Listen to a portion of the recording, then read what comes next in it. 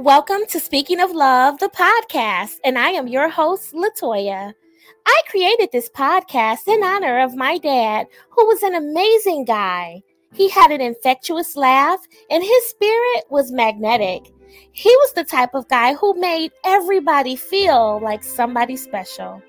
If you were to place him in a crowded room of 100 people, my dad would be the smartest person in the entire room. He was an award-winning radio TV broadcast engineer for many years. Born and raised in the city of Detroit, he was one of the first to go to college in his family. And while attending Wayne State University, he developed a lifelong love affair with the game of basketball. He was the shortest point guard on the team, but he could slam dunk the basketball with either hand. By all outward appearances, my dad lived a rewarding life, but there were parts of him that were known to only him. On March 2nd of 2020, my dad's private struggles became public when he took his own life in a murder-suicide. When he died, a part of me died too. And since the tragedy, I have become an advocate for mental health awareness and suicide prevention. I also created this beautiful podcast in honor of my dad and others like him who are struggling with the effects of mental health challenges. My podcast, Speaking of Love, is named after a show my dad once hosted called Speaking of Sports. Thank you for taking the time to be here with me today as we take a journey in pursuit of the strongest magnetic force on the planet Earth, and that's love.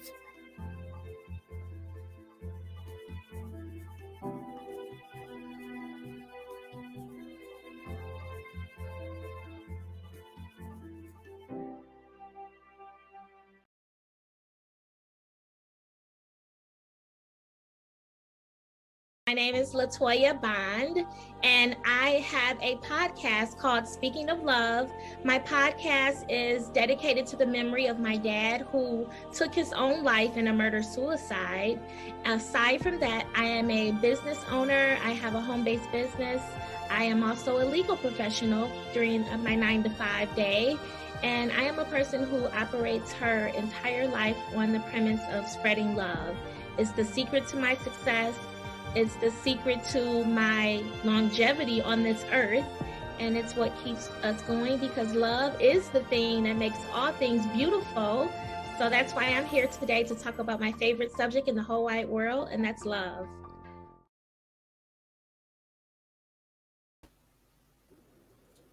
Hello, everyone, and welcome to Speaking of Love, the podcast. I am super excited to be here today. I have Dianne Burckhardt here all the way from Germany. I am so excited to have her here. This phenomenal woman is here to embrace and bless my platform with her love. Hello, Dianne. Hello, it's so good to see you again. It is so good to see you again. I was actually on your podcast, and I was also featured in your magazine about a month ago. And so today you're here to do the same for me. So let me introduce you officially to my audience, okay? Okay. Dianne Burckhardt is an award-winning author, graphic designer, and the host of Book Banter. She is a book talk podcast, and she publishes Book Banter Magazine. She's currently working on a medical memoir, and she is here today. The memoir is called Free Bad Haircut with Each Craniotomy, which details her experiences in 2004 as she struggled to survive 7 surgeries in 6 months, 6 of which were brain surgeries. She shares everything in this memoir, including a suicide attempt she had previously revealed, her near-death experience when she actually died briefly from MRSA staph infection in her brain, and what it has been like learning to thrive with brain damage the past 20 years. Thank you so much for being here, Dianne. It's great to be here. I love being able to talk to you. Wonderful. So let's start, Dianne. Tell me what life was like for you Where did you grow up, and what were your inspirations coming up as a child? I was born in Wichita, Kansas, and lived there until I was 46 years old.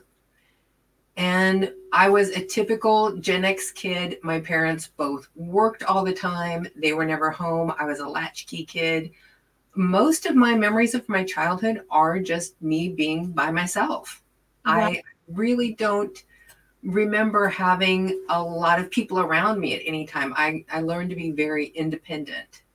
Mm-hmm. And that's really carried over a lot into my adulthood. But that's also part of the problem with the things that I struggled with mental health in my teen years and my young adult life was because I did not know how to ask for help. I did not know how to reach out to other people. I was one of those people that I relied on myself for everything. Mm. Whenever I started to get into those points where I was really struggling, I didn't reach out. Yeah. And that can be really difficult. Did you grow up with siblings? Were you the only child? I do have a sister, but she is 5 years older than I am. So we really were never very close because she had an entirely different group of friends. And there were so many things that she was doing. She was driving way before I was. She was out going movies and going on dates when I was still in grade school. So we had different circles that we were in. Mm-hmm. So when did you discover that you had a love for books? Because I'm looking at your backdrop behind you. It's absolutely beautiful. I love it, love it, love it. So when did you discover that you had a passion for books, Dianne? I cannot remember a time that I didn't have books. Even Okay. when I was probably like 5 or 6 years old, I remember my parents bought me a membership subscription to like Disney picture books. And I had bookshelves full of these Disney picture books when I was in grade school. And that's carried through my whole life. I always have tons of books. And I actually worked for a large chain bookstore for about 13 and a half years while I was going to college and when I first started my career. So I've always been surrounded by books. I cannot go anywhere without a book with me. Wow. So you're the publisher of Book Banter Magazine. Talk Mhm. to us about that experience. Well, I actually, when I was in college, I worked for the college newspaper. I was the advertising manager. I did graphic design. I did sales and everything. And I even wrote for the newspaper. And I really loved that kind of a format.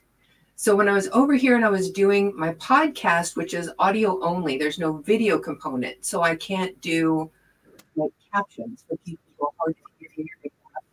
So even if you hear well, you're not going to be able to follow my podcast. You know what? I lost your audio a little bit. So whenever I was doing my podcast, since I don't have video in my podcast, and that way there's no way I can put captions to my podcast. So if anybody is like hard of hearing or deaf, they can't follow along with my podcast.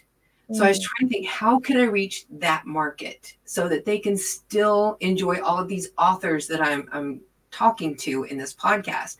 So I decided to create a magazine because I already had years of experience working on newspapers.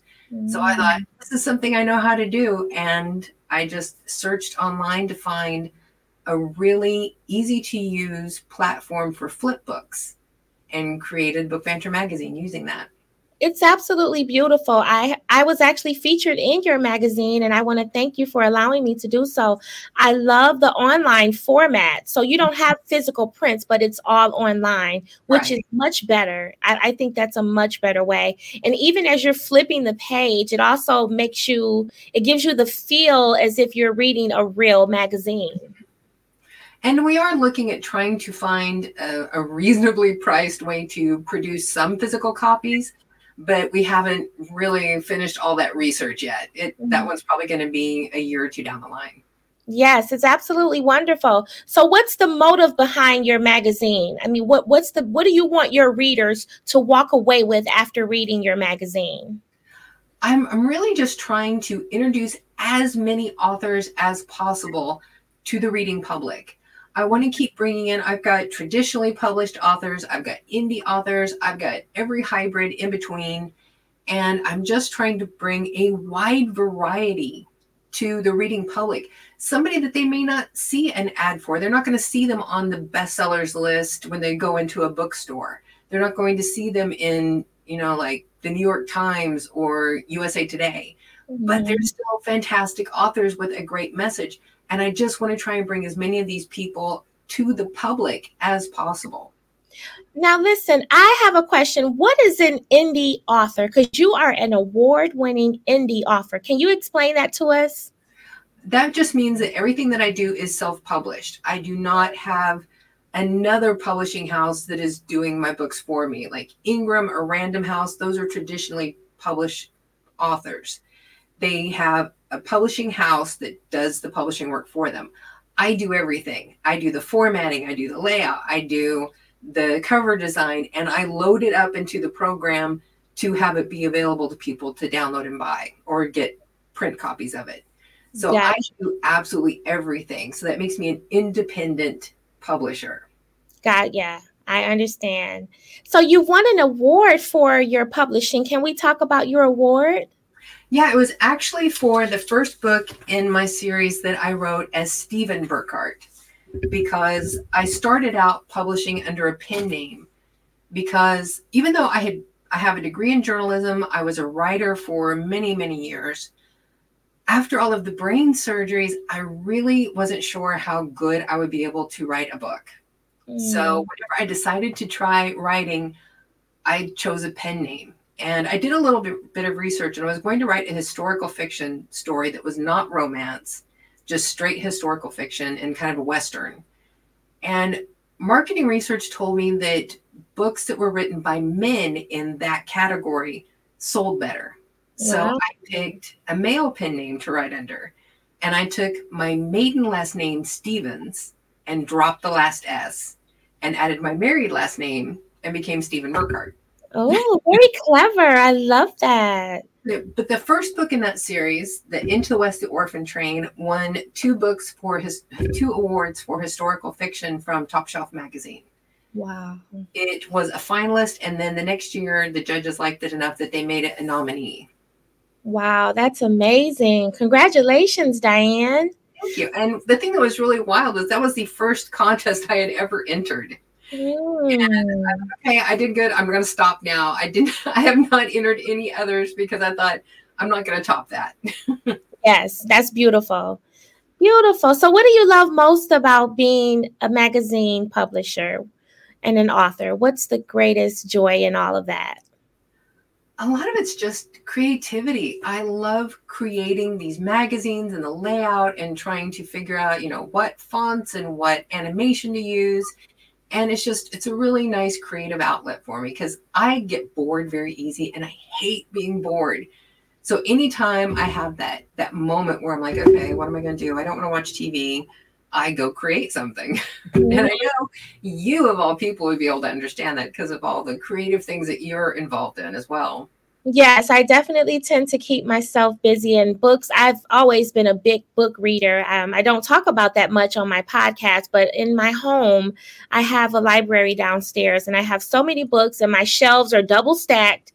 And just reading has really been a great outlet for me. And it's helped me through some very difficult times in my life as well as some great times. So I have some favorites. I've been thinking about removing a lot of the books, just kind of sharing them and passing them on. But every time I sit down to decide which books I want to give away, I can't make a decision. So, well, I tell you, one of the hardest things that I ever had to do when I got married and my husband got a job in Europe and we moved over here, I had to get rid of about 95% of my books. Wow. It was the most heart-wrenching thing I have ever had to do in my life. And I have been slowly over the years rebuilding that as ebooks. So wherever we move, I'll always have that library with me in my reader. So you have to tell me, Dianne, what's your favorite book? What's the greatest book you've ever read? There is a book that I read in high school that I still to this day will reread it every once in a while. And it's like nothing that most people have ever heard of. It's a sci-fi novel that's by Tanith Lee. and it's called Silver Medal Lover. And it's actually a coming of age story of this young girl who spends most of her time in the world alone, and how she gets out of this shell that she has let herself build up around her and get out into the world and become a very independent person. Wow. So how many times have you read it? Oh my gosh, probably like 30 times. Wow, that's amazing. Well, and the funny thing, whenever I was in high school, I loaned it to one of my friends because I was like, you have to read this book. And she Mhm. lost it. And to go buy No, and it was out of print. And no. I was heartbroken. I spent years searching garage sales and secondhand shops and flea markets. And I finally found another paperback copy at this flea market. And I was so ecstatic. I bought it. And then even whenever I had that one copy left, I kept looking. Every time I would go to those places, I would look, and every copy I found, I would buy. And whenever I was getting ready to move over to Europe, I had 6 copies of that book in Wow. paperback and hardcover and large print. I mean, it was just so funny. I still kept 3 of them and brought them with me.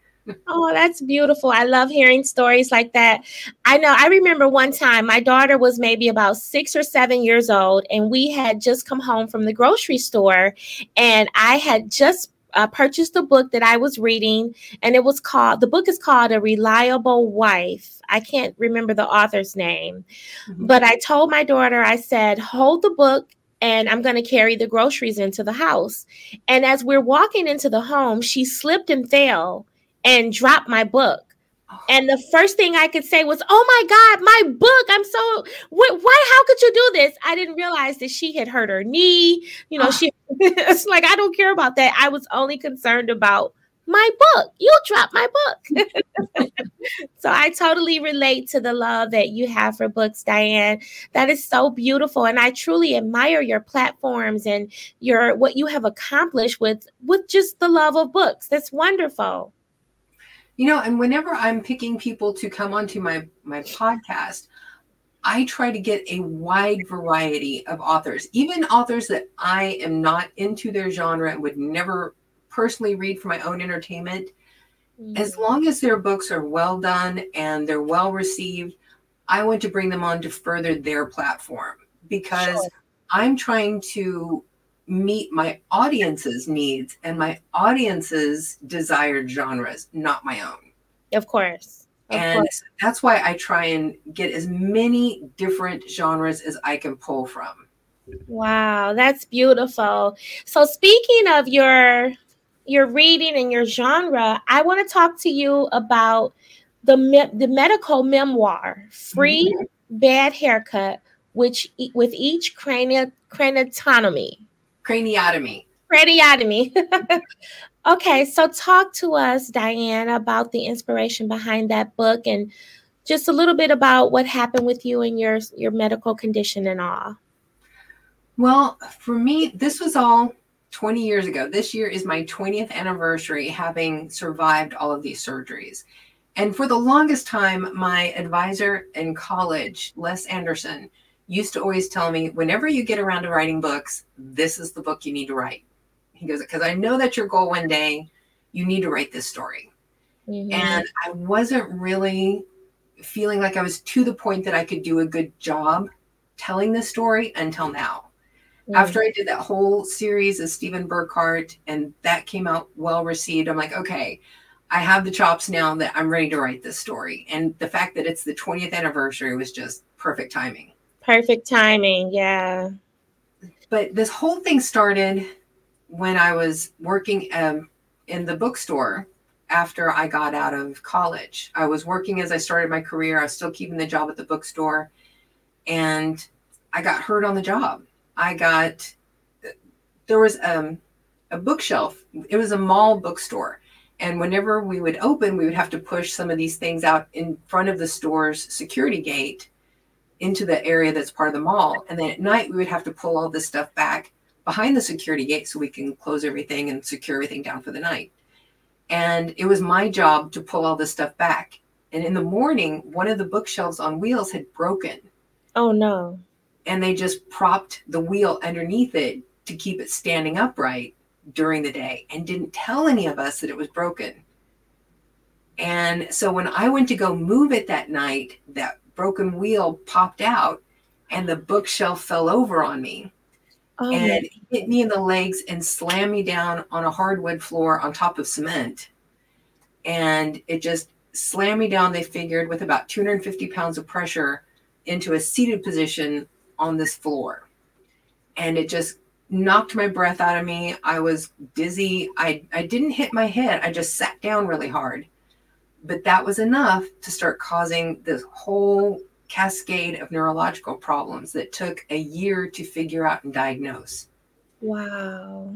And when they finally figured out what was going on, they said that I had a Chiari malformation, which means that part of my brain is actually in my neck with my spinal cord. Oh my goodness. In the back of your head, you have your two main lobes, and then underneath there's your cerebellum. And then it has these two tonsils that usually curl up and are inside your skull for most people. But for people like me, those tonsils hang down into your spinal cord or your spinal column with your spinal cord. So for normal people, you have your spinal column and you have your spinal cord in the middle, and there's room around it for cerebral spinal fluid to flow. And that's what keeps your brain functioning and everything, all the neurons firing. But whenever you have your spinal cord and these cerebral tonsils, you don't get as much area for that cerebral spinal fluid to flow. For me, when I had that accident, it shoved that all down in there like a cork. Oh my goodness. So my brain was not getting the fluid that it needed to properly function, and I started developing all kinds of nerve damage. I was having trouble walking, talking, swallowing, thinking. I was dropping things. I was slurring. I was tripping. It was really a horrible experience. And it started out slow and just kept progressing. And whenever they finally figured it out, my neurosurgeon said, we can't just wait and see if things get better and do the surgery later. And I was like, okay, if I keep developing nerve damage, if it doesn't get better, whenever you do finally do the surgery, will you be able to reverse the nerve damage? And he's like, no, more than likely any nerve damage you have is going to be forever.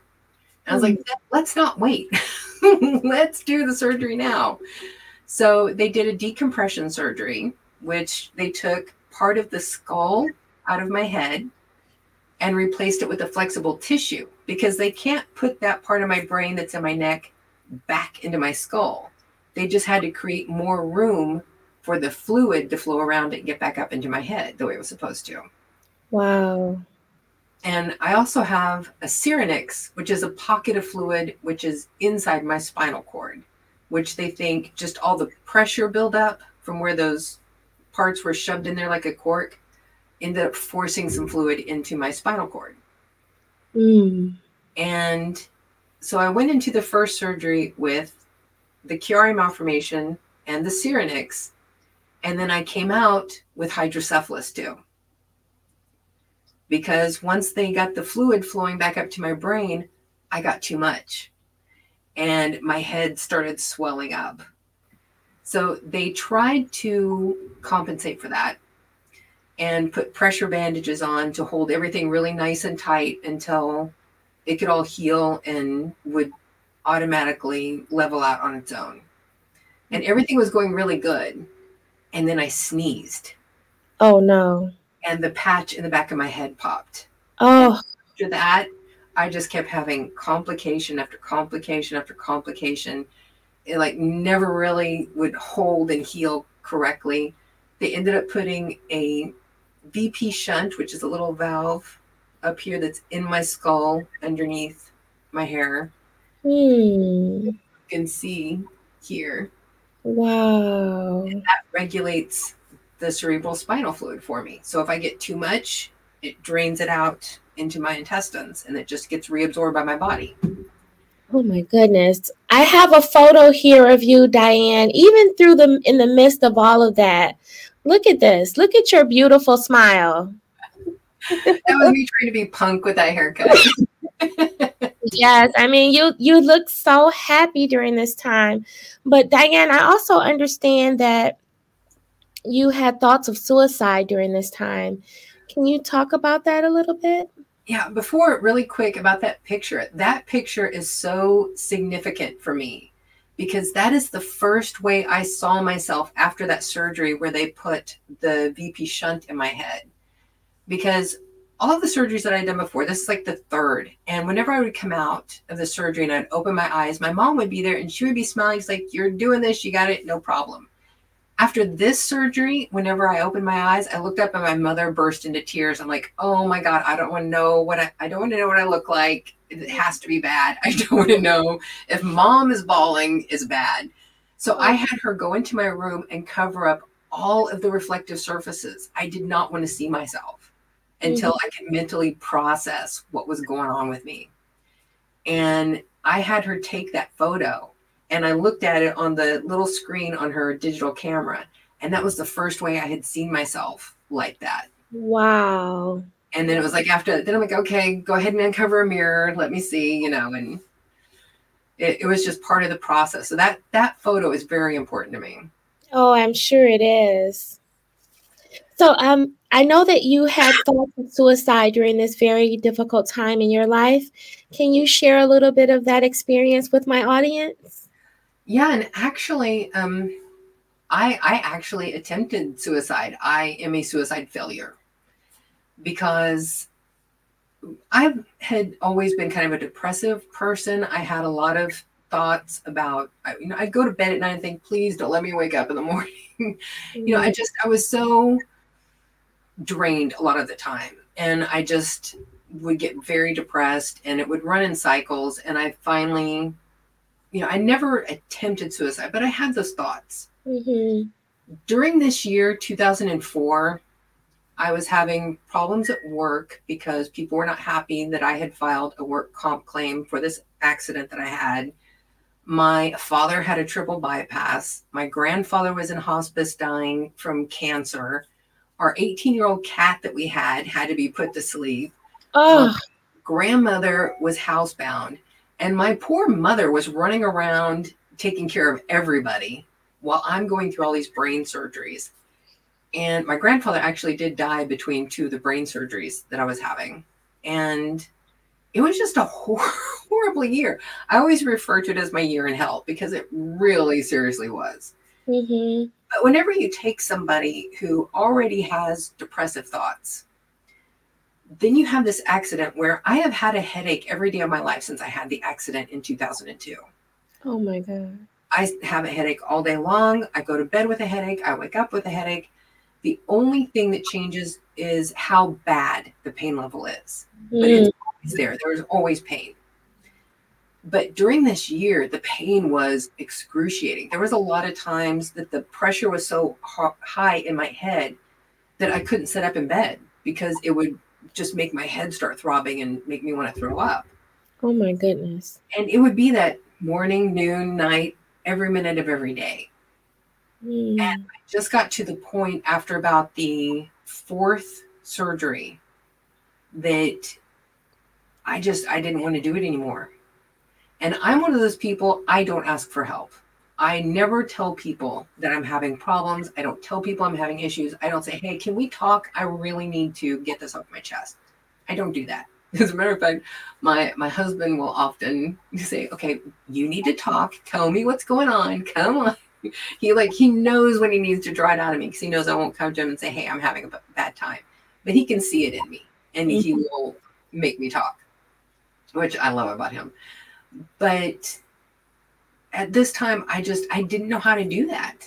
And there weren't a lot of people around. I was spending a lot of time in my bedroom. I was living with my parents at the time because, I'm going through all these crazy medical things. I needed help.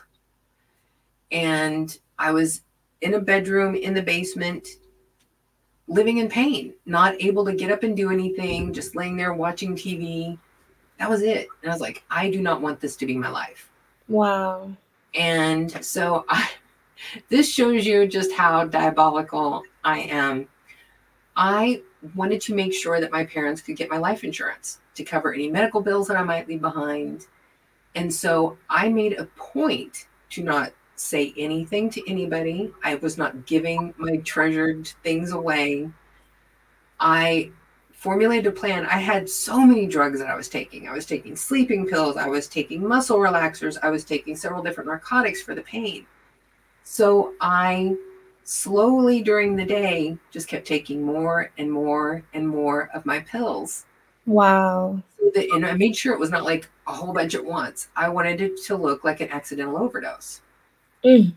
And I mean, I had the whole thing figured out. And by the time I finally couldn't stay awake anymore and took the last few pills that I thought would push it over the edge, Mm-hmm. I just thought, I'm so glad that I won't be in pain anymore. And I woke up 16 hours later. And I realized when I woke up that I felt so much better and that a big part of my problem was sleep deprivation at that time. Oh, okay. Okay. Pain, I couldn't sleep. Hmm. Having nights where I was only getting 2 or 3 hours of sleep a night, being in all that pain, being so isolated, that was a lot of my mental problems at that time. Mm-hmm. And I felt so much better after getting that really good long sleep that it made me aware, okay, I've got to pay attention to how much I'm sleeping. I've got to get out of this room more and actually interact with some people and not just sit here and live in pain. Mm. I started changing things. And then what really changed my whole attitude about everything, I mean, my personality completely changed after my experience with death. Wow. Because I got the MRSA staph infection in my head and ended up having to go back into the hospital. And I was seen by infectious disease specialists every single day because I was so toxic. I had so much of this infection just throughout my entire system. I got to where I didn't even have the strength to open my eyes anymore. I didn't have the energy for that. Hmm. And I couldn't speak. I was too tired to even speak. So I was laying in their bed one night just thinking, okay, if it is my fate to die from this, please, God, kill me now because I can't take this anymore. Mm-hmm. It is my fate to live through this. Please, God, make me start getting better now because I can't do this anymore. And I'm at the point that I don't care which one you choose. I'm just giving it up to you. Do whatever you want. I'm fine with it. I'm just handing my life over to you. Just please do it now. Mm-hmm. And in that moment, the bedroom that I was in the hospital got very bright. And I opened my eyes and I was alone. But I heard a voice saying, that's all I was waiting for. Wow. Wow. And that experience was just so incredible and peaceful and just filled me with so much love Mm-hmm. that where I did come back, my entire personality was changed. Mm-hmm. I was always heavy obsessive compulsive before this, and I'm still obsessive compulsive, but before it was like psychotic obsessive compulsive. I had like a sock drawer that had all of my colored socks in it, and it was in order by the color wheel. Wow. That had white and black and gray, and it was in order by the grayscale. Everything was hyper controlled. Mm-hmm. When I was working at the newspaper, my staff used to even joke. They would come in, and while they were talking, they would like move something just a tiny bit, and they would bet on how long it would take me to reach over and straighten it again. That obsessive. Everything was at right angles. Everything was perfect. Everything was exactly where it was supposed to be. And after I had this death experience, I'm like, I don't care if my socks are all mixed up. I have socks. That's all that's important. So after that experience, after that day, you didn't have any suicidal thoughts after that anymore? Not serious ones. I mean, every once in a while, I will have like a negative thought kind of pop into my head, but it's like gone. as soon as it does. I think there's still like a little bit of my old personality that kind of keeps trying to push it back up. And I kick it to the curb as soon as it happens. It does not hold on with me anymore. It's like more of a memory of what I used to be like. It's not who I am now. So if someone is watching this podcast right now, Dianne, or if they're listening and they're going through a very difficult time in their lives, they don't want to be here anymore, they're having thoughts of suicide, and they're ready to go, what advice would you give them to help them hold on a little bit longer? You know, whenever I was going through all of this stuff, I had a quote by Churchill up on my wall. Or actually, I had it on everything. It said, when you're going through hell, keep going. And this was something that he had said during World War II, because, you know, they were having so many bombing raids and everything in the UK during World War II. People were living in hell at that time. But whenever you're going through the bad times, you just have to keep going. Because if you decide to take your own life today, you can't change your mind tomorrow. But if you decide to live through today and see what tomorrow's going to be like, you can always change your mind after that. But you never have that opportunity if you take your life today. Sure. Sometimes the next day brings things that you never imagined. And if you don't just put your head down and trudge through the bad stuff, you're never going to get to the good. And that's one of those things that I really had to keep reminding myself through all of this was, yes, I was in pain. Yes, I was debilitated a lot of the time. And I was not given a good prognosis from my doctors. My doctors were telling me, you're never going to be out of pain. You're never going to be able to have a good life. You're never going to be able to work again. Just go on Social Security. You know, live in your parents' basement for the rest of your life. This is your life now. And I absolutely refused to accept that. Yeah. And I started making changes. And one of the changes was I did start asking for help when I felt I really, truly needed it. People think that others will not care of the struggles that they're going through. And that is not true. A lot of times our brain tells us lies that we feel comfortable with, because if you go ask somebody for help, you're making yourself vulnerable. Sure. But if you don't go out and ask for help, you will never know how much you are valued by other people. You will be surprised, I would bet 90% of the time, how many people will jump to your rescue and lend you a hand and lend you an ear if you need to talk, if you just let them know that you need it. Yes. Reach out for help. And if you are feeling suicidal and you're watching or listening, please dial 988, the suicide lifeline number, just like you would dial 911 in a medical emergency or a crisis. You can now dial 988 in the United States, and there are people there 24 hours a day, 7 days a week, trained professionals who are there to help you. So please, as my beautiful friend Dianne has said, stay awake, stay around, don't give up, and reach for help. That's the most important. We can't do this alone. Is that right, Dianne? Absolutely. We can't do it alone. So, Dianne, I created this podcast in honor of my dad. He took his own life in a murder-suicide, and my father loved radio TV broadcasting. He was a sports radio show host at one time of his life. And in his life, he hosted a show called Speaking of Sports. So when he died, I wanted to do something to honor him. I know nothing about sports. So I created this podcast called Speaking of Love in memory of his show, Speaking of Sports. So the $1 million question that I ask all of my guests who sit before me, Dianne, is how do you define love? You know, I was actually thinking about this the other day because you had mentioned this question. And I honestly, for me, I would not have one single definition, because the way that I love my sister is not the way that I love my cousins. The way that I love my husband is not the way that I love my parents. Love is so subjective because it's different with every relationship that you have. And I think the basis of it is just this acceptance that the people that you love, you are willing to accept them as they are without question. Some people are more difficult to live with and some people are easy to live with. But there's always this, if you really truly love somebody, there's this unconditional aspect to it.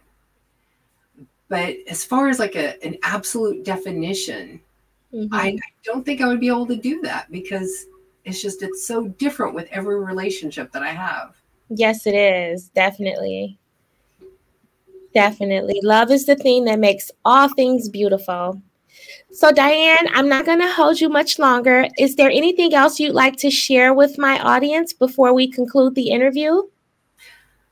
Your interview on my podcast, the Book Banter with Dianne Burckhardt, will be coming up here on February 28th.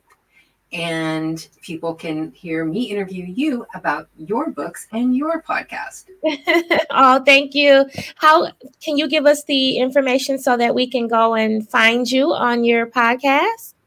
Actually, if they go to burkhartbooks.com, then they can find links to the podcast. They can listen to the podcast on my website. They can find the current issue of Book Banter Magazine, which you are in.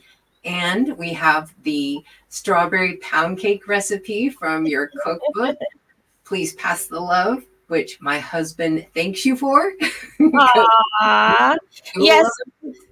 Yes, Dianne. She Valentine's Day, and he loves your recipe. Thank you, Dianne. She even showed me pictures of her. She made my strawberry pound cake from my recipe book, and it looks absolutely amazing and delicious. What was that experience like following the recipe and making the cake? How did that turn out for you? You know, it was so easy to make, and I have actually had a lot of problems with using a bundt pan. That it always seems like the little bits at the top of the pan do not want to come out with the rest of the cake. Yes. The recipe came out perfect. Wow. Thank you for that. I'm so honored that you took the time to make your husband a cake from my book. That was so sweet. Yeah, he absolutely loved it. I think he had like 4 pieces the first day I made it. Well, you know, they say with pound cakes, as they get older, they get better with time. So the second or third day, they taste much better than they do as they are on the first day. So, oh my gosh. And putting that with the fresh strawberries and a little bit of whipped cream was like the perfect combination. It was so good. Wow. Thank you, Dianne. I really appreciate that.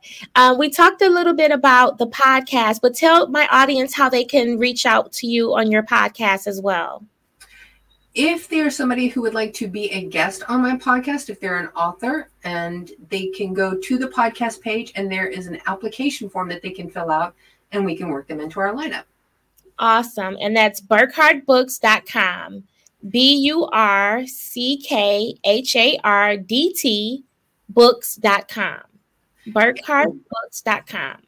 We are streamed on all of the major podcast hosting sites. And actually, if you ask Siri or Alexa, then they can actually get the podcast for you. All you have to do is say to play the latest episode and it will bring up the last one that's been broadcast. Wow. I have to say one of those names quietly because I have one on the other side of the room and start talking to me. I kind of figured that. You know, I have a Google Home, and it really helps me when I'm cooking because I can set timers, I can ask questions all while at the same time while I'm cooking. So it's really a joy to have. So Dianne, I have one more question for you before I let you go. When the pages of your life are reviewed, Dianne, and your mission here on the planet Earth is complete, what do you most want to be remembered for? What legacy are you leaving behind? That I was helpful. I just want to be known that I helped as many people as I possibly could with what was important to them. Well, you have already achieved your intention because you're doing just that with all the beautiful books that you have written and the inspiring authors that you have brought to the forefront and you featured in your magazine and on your podcast. Continue doing the great work that you're doing over in Germany. Mhm. And I am really honored that you took the time out of your day to be here today. You have inspired us all with your remarkable story of overcoming, and you're very resilient. And I love that feature and that quality in you. And just keep going and stay on this pathway and continue to make us all better. Thank you, Dianne. Thank you. And if people want to find out more about the medical memoir, it will be published this October. Awesome. And they can find the book on your website as well, right? Yes. Well, thank you, Dianne, for being here. Thank you so much to my beautiful audience and my listeners. Thank you for being here for this 133rd episode of Speaking of Love, the podcast. I am available on all major podcast platforms.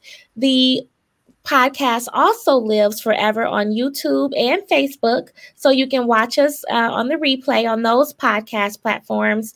And I hope you all have a beautiful weekend, and we'll see you next time. Bye, everyone.